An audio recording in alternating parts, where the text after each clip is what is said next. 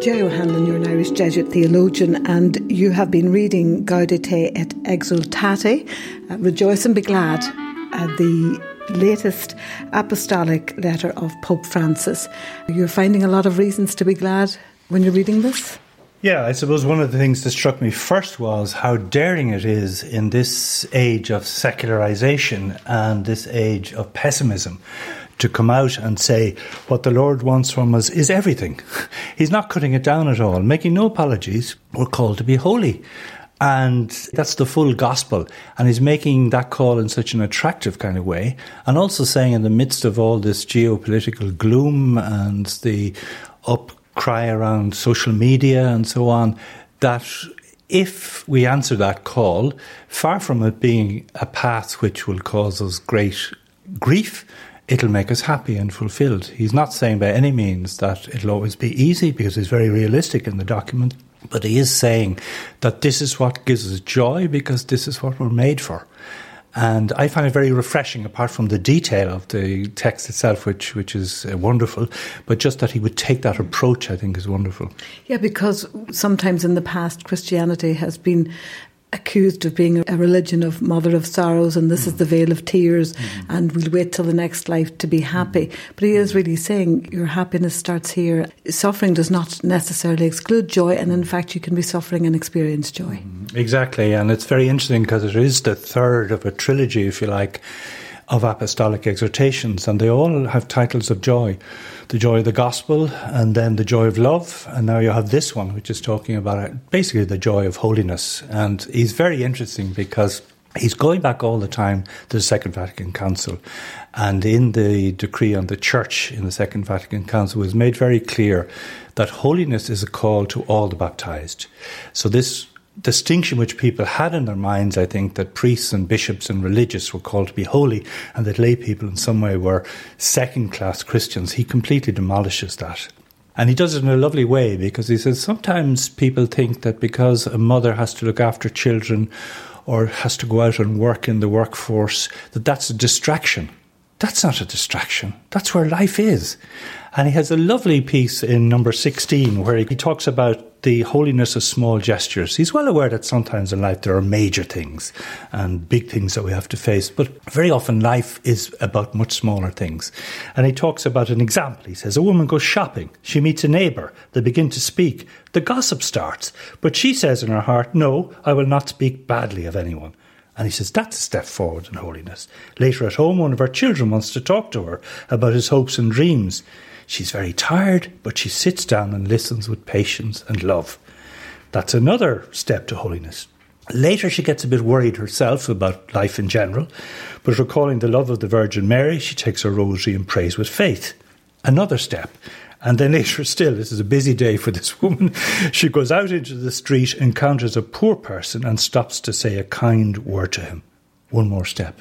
I think it's lovely because he talks about Thomas Aquinas, he talks about all the different Episcopal conferences, India, New Zealand and so on. He talks about St. Augustine, Hans Urs von Balthasar, but he's talking to each one in a very simple way. He's well able to be learned, but at the same time he's talking in a way that people can understand, and he breaks down this holiness. And he says, look, you have to discern what's the right path for you in your holiness, and it will be in your job or in your marriage or in your singleness in life.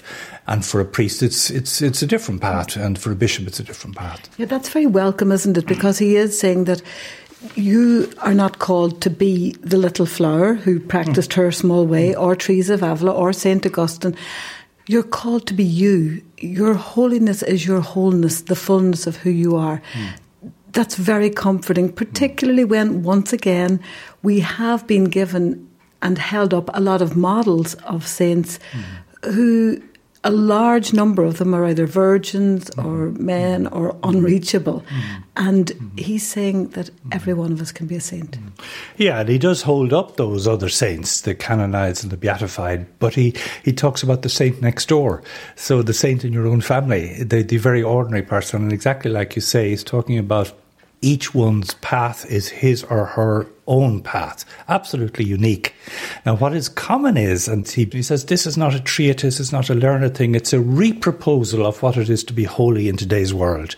And he builds it around the Beatitudes in St. Matthew's Gospel, and particularly then that's in Matthew 5 and 6 and 7. But then Matthew 25, the Last Judgment scene, where Jesus rewards those who have had an eye out for the poor in particular.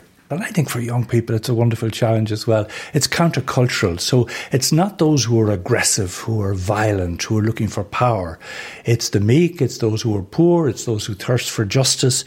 And of course, there will be the cross involved in that. So he's right in at the heart of the gospel. He doesn't shirk the fact that this will cause conflict and will cause suffering and so on.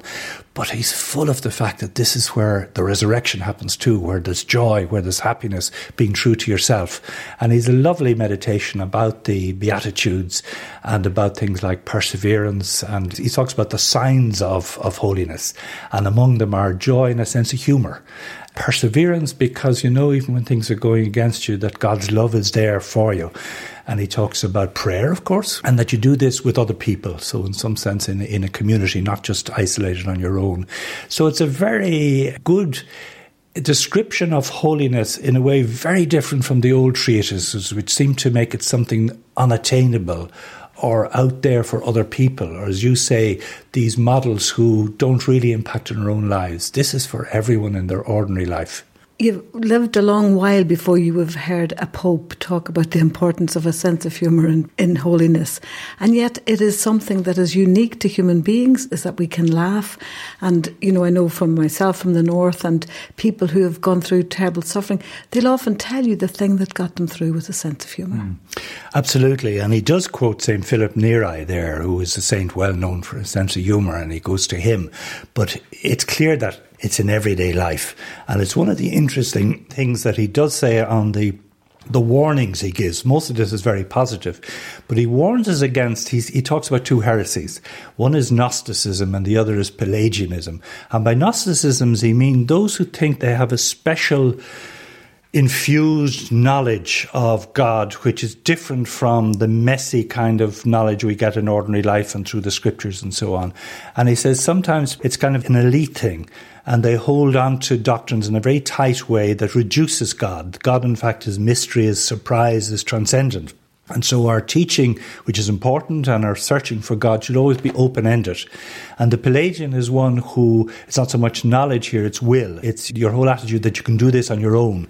And even though people sometimes say we're trusting in God, in fact, you can see by the way they hold on to things and judge others, particularly judge others' ways of living. And he talks about people who have these kind of tendencies, if you like, are obsessed with law, they're obsessed with doctrine, they're obsessed with liturgical rituals, with ways of dressing, with looking for power.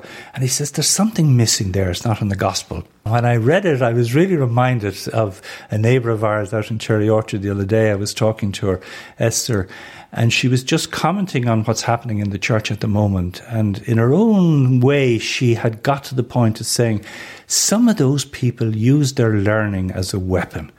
That she was a grandmother at this stage. I'm heterosexual, she says, but I know people now who are gay, and I know that that's the way they are, and that's who they are. And who am I to judge that kind of reality in other people's lives? And she says, that's what I pick up from the Pope. And these other people seem to want to cut that down. They're using their learning to diminish people and to throw weapons at them. And I thought it was a very good example of how the Pope instinctively is appealing to people of ordinary faith. It can, of course, be explained then in theological language, but he's warning us against a kind of theological rigidity. And I think that's very helpful as well. And of course, when you mentioned the Beatitudes there, and then he says if he has to single one out, of course he singles out his beloved, and another beloved theme as well as joy, and that is of mercy. And it says two aspects of mercy. He speaks about that. Yeah, he's very, very strong, of course, on mercy. And that's been the centre of so much, the joy of the gospel and the joy of love. And he talks a lot about the forgiveness that goes with mercy and the lack of judgment that goes with mercy. And I think it's interesting because he can combine that with then warning us against, one of the things that he's very interesting about is talking about social media and just the aggression and the violence that's on social media at times, just the way people seem to feel free to speak very ill of other people. And he's saying, look, that's not according to the Beatitudes. It's not according to the mind of God. It's not merciful. And of course you'll be laughed at because you're not joining in, if you like.